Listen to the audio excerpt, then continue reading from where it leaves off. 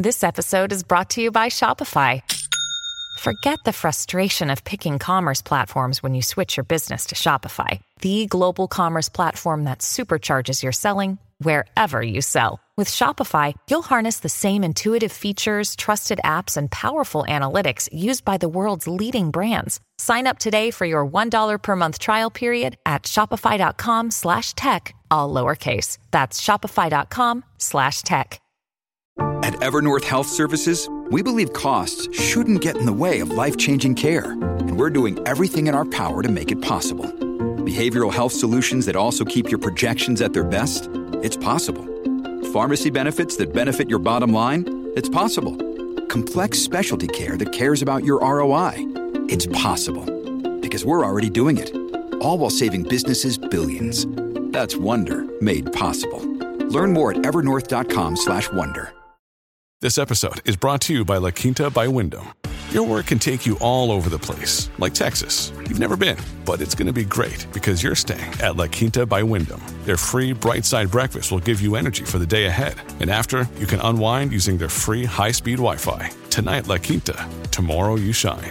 Book your stay today at LQ.com. You're listening to the Dustin Gold Standard on Pain.tv. Ladies and gentlemen, welcome back.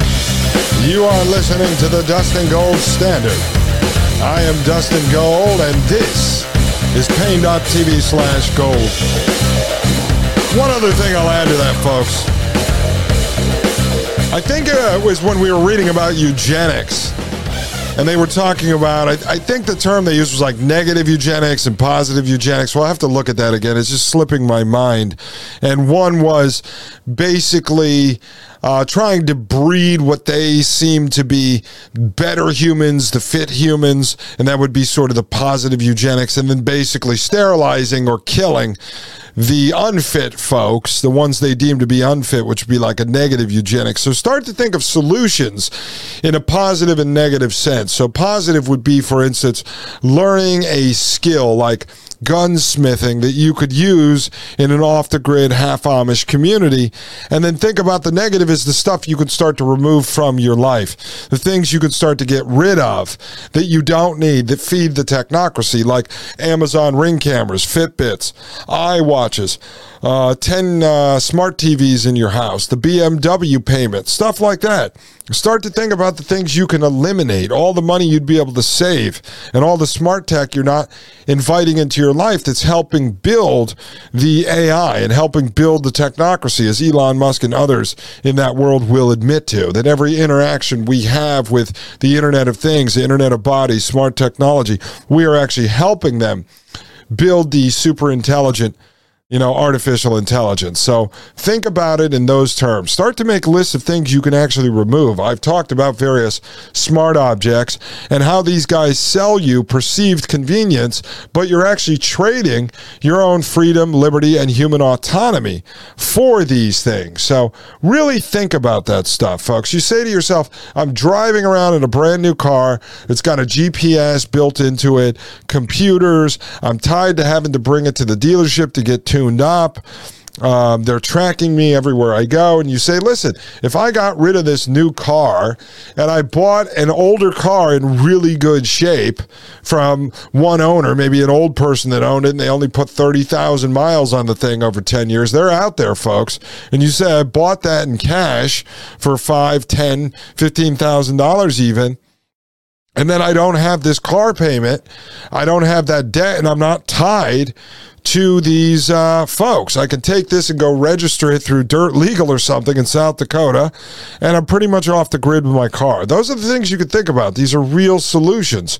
There's no other solutions than these real ones, okay? Because any fiction that you have running through your head that there's going to be a massive January 6th and that we're going to overthrow, the Washington, D.C. politician WWE wrestler puppets and somehow restore America, which nobody even knows what that means. We focused on that over the last 10 episodes on the show. We are not America from the founding. So you'd have to actually sit there and say, well, I want to restore it back to 1950. Okay, so you want the New Deal in place because that was in place. You want the Social Security number in place because that was in place. Or we want to bring it back to 1920. Okay, so you want the Federal Reserve in place? All right, well, Dustin, we want to bring it back to 1900. Okay, well, you had civil war before that centralizing power, so you have to be realistic about what you're trying to restore. And going to Washington on horseback with pitchforks, shovels, and shotguns really isn't going to accomplish anything because no one has a plan. Like, if we can't come up with a plan together on how to get 100 families to figure out how we can throw in $100,000, $200,000 each and build a half Amish community with this sustainable farm, everyone owns a slice of property in this development, and then maybe on the other side of the development there's a big shared work center with internet, and that's where we go live inside the matrix and do our work to make our CBDC tokens or our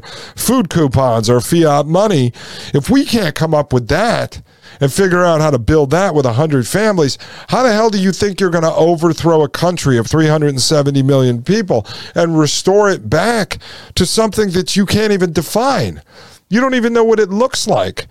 Because if you really wanted to restore it, thousands upon thousands of laws and regulations and institutions and cultural changes and everything would just have to be eliminated. You'd only be able to do that by going back in a time machine. There's no way to do it. The only way to go back in a time machine is to actually break away from the rest of this system and to build your own community. Now, yes, you're still going to have to deal with federal laws and state laws and local laws because you're not living outside the country, but you can build a system that allows you a lot more security in your day-to-day life. You can do that. You know, we could build an old schoolhouse there, and all the kids in that community could be homeschooled, you know, and don't have to be part of the public education system. These are real solutions. But again, if you can't do that, you're not going to organize an armed revolution and go into Washington, D.C., and that wouldn't even do you any good because you'd also have to go and take out Huntsville, Alabama. You'd have to take out Silicon Valley. You'd have to take out Hollywood. I mean, there's so many major institutions that have changed the culture in this country that even if you did that, it would actually not accomplish anything. So I think it's a waste of time to talk about stuff like that. And there's people out there who want to provoke podcast hosts, researchers, independent journalists into talking about that stuff, which is only going to get them in trouble. It's only going to make the government come knock on their door. And in the end, it's not worth that trouble because it actually won't accomplish anything.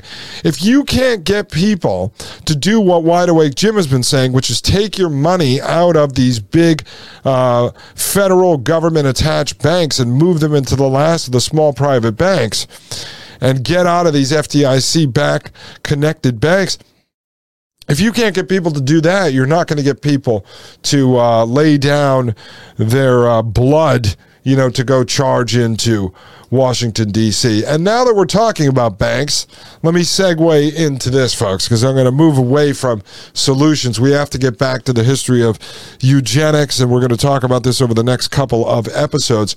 I just want to introduce you to a character tonight. Maria Albanese is doing some work on this gentleman, because what we're starting to see here, folks, and what I'm starting to see as I lay this out, it's kind of like doing a floor plan, and you have several pieces of tracing paper. And so you draw the floor plan, and then you draw sort of the outline of the room or the house. And then you want to overlay a piece of tracing paper that shows where you're putting all the furniture. And then you overlay on top of that where you're putting, I don't know, your smart TVs. And then you keep building layer after layer after layer.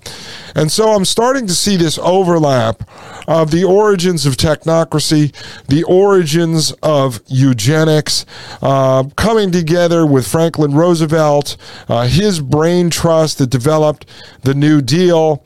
And then we've got the Federal Reserve, quite interesting, started in 1913. At the time that was going on, eugenics was there. The early ideas of technocracy were beginning to form. And so I'm seeing the Fed and transhumanism or eugenics and technocracy all kind of coming together. And behind each of these was also socialism, communism, progressivism, Marxism, eventually fascism. And so then we see these elements of technocracy being introduced under the New Deal.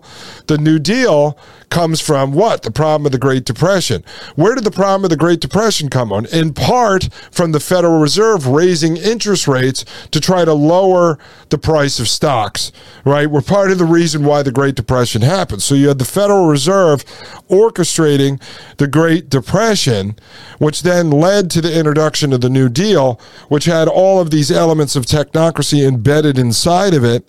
And both the New Deal and technocracy were formed under Columbia University. See, all this stuff ties together. And then we have these characters like Rexford Guy Tugwell. We have Thorstein Veblen, Howard Scott, Scott Nearing, Simon Patton.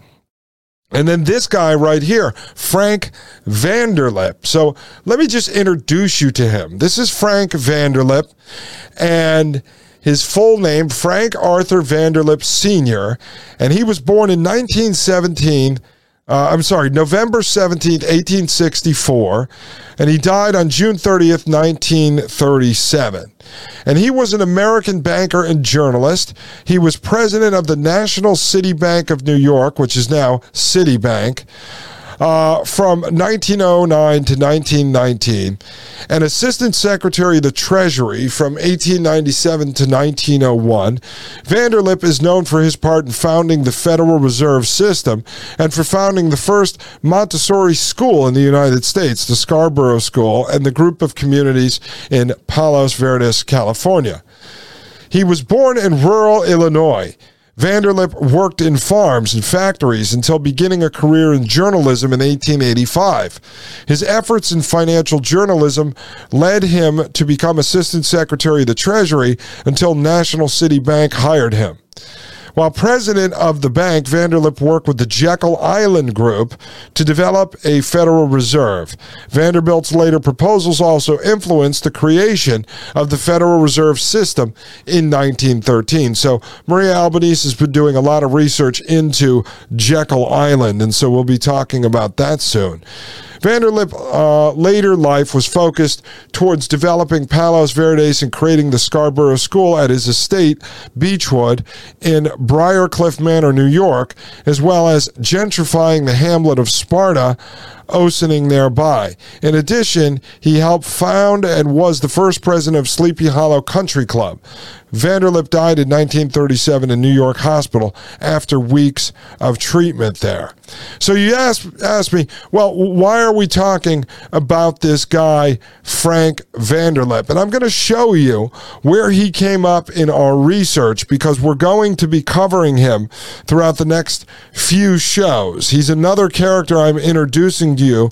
He comes out of the banking side of all this. Remember now, we're seeing the eugenicists tied to the economy side. They're the economists. You have the technocrats coming from the scientists and engineers, but their ideas overlap. The eugenicists believe we need to socially engineer, genetically engineer the humans, and then the technocrats believe we need total control over society, and we'll do that through mass social engineering. And then you're going to have the bankers behind the plan, because every plan needs to be funded, folks. You don't think that Howard Scott was sitting there writing thousands of pages of documents on the origins of technocracy all by himself. What do you think? He was picking quarters out of his couch cushions and funding the technocracy movement? No, these guys got funding somewhere. So let me introduce you to Frank Vanderlip when we get back. Ladies and gentlemen, I am Dustin Gold with the Dustin Gold Standard right here on Pain.tv/gold. You're listening to the Dustin Gold Standard on Pain.tv. Join the discussion at Pain.tv/gold. You're listening to the Dustin Gold Standard on Pain.tv. Ladies and gentlemen, I am Dustin Gold. Welcome to the Dustin Gold Standard. You are listening to Pain.tv/Gold. Folks, feel free to leave us a 5-star review over at Apple Podcasts and a comment. We really appreciate that. If you folks like to donate to the show, you can do so at donorbox.org/Dustin Gold Show. And if you want me to use that to buy new equipment or to keep the lights on here or to put food on my table or to put it in an account for my son, just leave a comment and I will do that, folks. You have to trust me. I'm transparent on all this stuff. I'm not using it to buy methamphetamine or anything like that, ladies and gentlemen. All right. I want to show you something that we came across. So we start doing research on Frank Vanderlip because we were deep into Howard Scott, the founder of Technocracy Incorporated. And so we come across the Time.com, it's Time Magazine, these old archives. And so from Monday, April 17th, 1933, we find this piece here. It says, Frank Arthur Vanderlip was once president of Manhattan's National City Bank. Again, that's 1909 to 1919. And like the two presidents who succeeded him, James Alexander Stillman and Charles Edwin Mitchell, he is no stranger to headline writers. In January 1931, he made headlines with the assertion that the 1,000 bank failures of 1930 was caused by a lack of, quote, adult education for bankers, end quote, that the Depression was a, quote, strange and stupid spectacle, end quote. In February 1931, he had his picture taken with a rare species of crane in his private aviary in the Palos Verdes Hills near Los Angeles. In February 1931, on the day that Auburn stock touched 205 after a rise over 100 points in 6 weeks, he said, quote, the last Auburn stock I bought was at 105. I am a large owner and have been for a long time. My position has been and is only that of a darn long-time investor. That was last week. Auburn sold around 34. It says in December 1931, he predicted, quote, we will see a greater prosperity than anything we have ever seen yet, end quote. In 1932, he became an ardent backer of Howard Scott and Technocracy, which made 1,000 headlines. His name also helped architect Buckminster Fuller publicize the visionary Dymaxium House. So there you go, Howard Scott and Technocracy, right? He became an ardent backer of Howard Scott. Now, I tie this guy, Vanderlip, back to Technocracy way earlier than 1932, which we're going to get into on another show. But I just want to give you a little more on him. It says in June 1932, he told the graduating class at Scarborough School, Scarborough on Hudson near his home, that history was not properly taught. He had a right to do so. A year later, he presented the school with a deed of gift to the school building and property. In 1932, he rushed in as a master of Errett Loban Cord's proxy fight to gain control of Aviation Corps. So this guy has done all types of things, right? So we go further into the Time archive and we pull up an earlier article. And this is from Monday, December 26th, 1932. And what we find here, folks, is, let me see. It says, just when the country was most despairing of being run by an engineer in the White House, there emerged in New York a movement, a new ism, to have the country run by all its 300,000 engineers and technical experts. Technocracy was the new ism's name, and its proponents styled themselves technocrats, headquartered at Columbia University. They announced that employing 36 unemployed engineers, architects, and draftsmen, they were conducting an, quote, energy survey of America, end quote. I taught you about that. That's when they went out and figured out how much energy it takes to basically produce everything in the entire country, all the goods, all the services. Startling was their array of statements about technological unemployment, mankind's machines destroying mankind's chance to earn a living, quote, under the present price system, end quote. As preliminary fireworks, they expounded such statistics as these. Now remember, Technocracy Inc. at the time was talking about ending the price system. The price system is capitalism, all right? And they want to replace it with an energy certificate system. And so for those of you who missed the discussions on this, I'll just sum it up for you. They went out and they figured out how much energy it takes to produce all the goods and services they wanted to basically create the Technocratic, which is a new country going from the Panama Canal all the way up to the North Pole, essentially. And so then they were going to take all that energy and then equally divide it up. So each person between the age of 25 and 45, they would call it the working age, was going to get, say, 20,000 energy certificates. It would be equal. Everyone gets the same thing. People over 45 get a little bit less. People under 25 get less.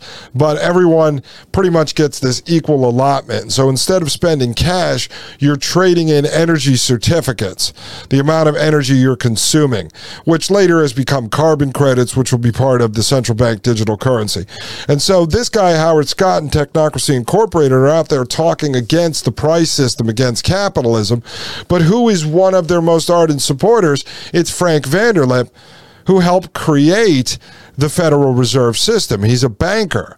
So the bankers are behind the idea of ending capitalism, although you will have propagandists, generally from the left in the last 30 years in this country, telling you that the bankers are the evil capitalists, when in fact the bankers, the biggest bankers ever, the people behind the Federal Reserve here in this country, were actually behind the ideas of technocracy, the science of social engineering, the total control, the systematic control of the production of goods and services and the distribution of such.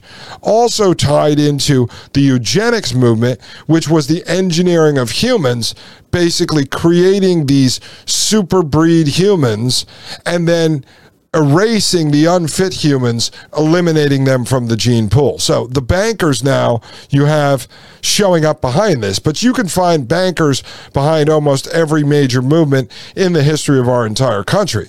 If not every one. You would have bankers, let's just say in the categories we're talking about, you can show the bankers behind socialism, communism, Marxism, progressivism, fascism, conservatism, liberalism. You can find the bankers behind all of the isms. So it is a WWE wrestling match, but I told you the top 1% are interested in power and control. So follow the power and control.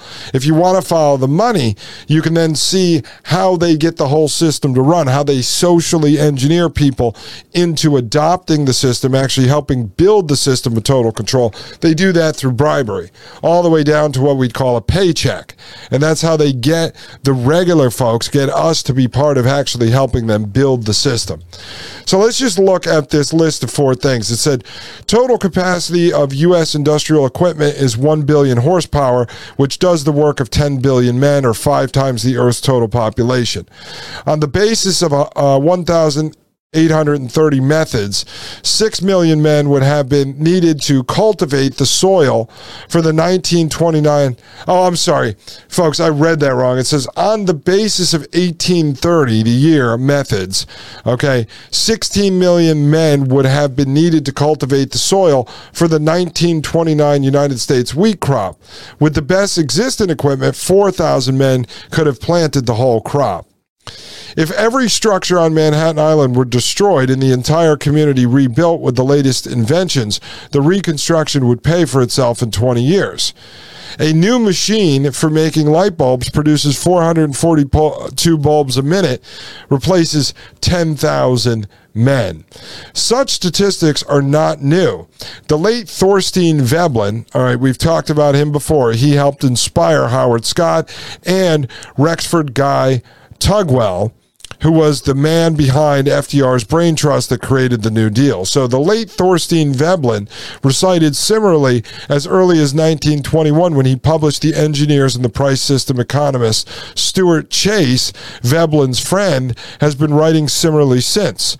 But last summer, a tall, middle-aged man named Howard Scott with a wide-brimmed hat and a prodigiously rapid, sharp, agile tongue was being received and handed around by alert tycoons, notably banker Frank Arthur Vanderlip.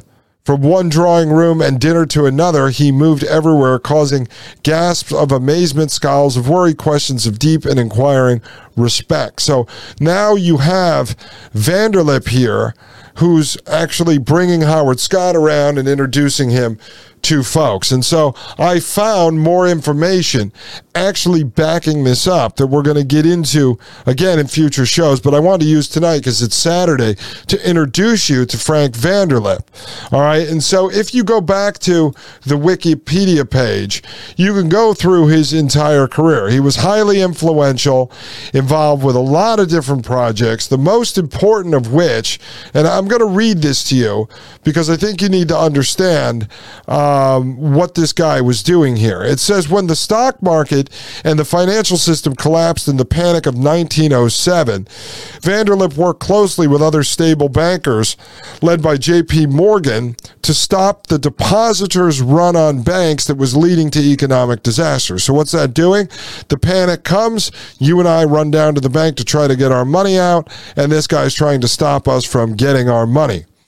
As part of an international economic relief response for the Panic of 1907, Vanderlip allied with top Japanese business leaders, hoping they could work together to stabilize the U.S. economy by increasing business and financial relations between their nations. He hoped this would also improve political relations between the U.S. and Japan.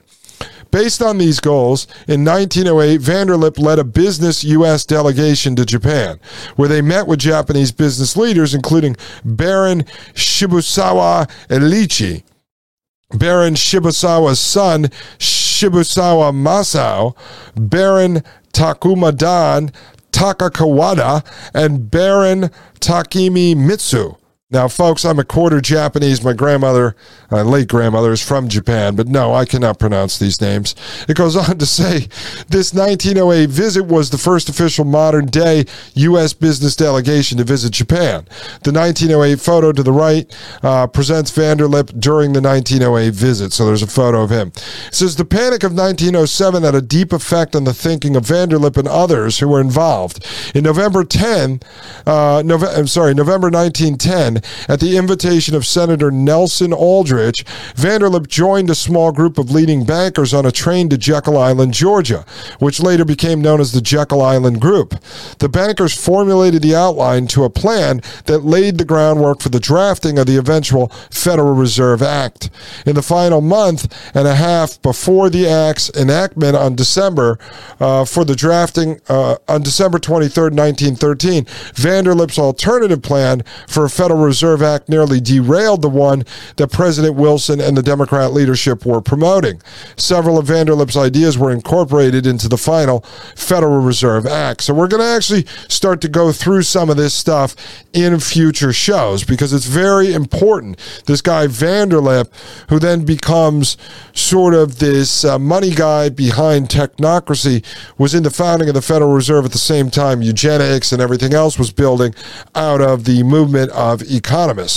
Goes on to say, after the Federal Reserve Act allowed national banks worth more than $1 million to be involved in the international market, Vanderlip and his vice president at National City Bank, Roger Leslie Farnham, plotted the takeover of the Bank of the Republic of Haiti through the United States occupation of Haiti, with initial plans beginning in 1909.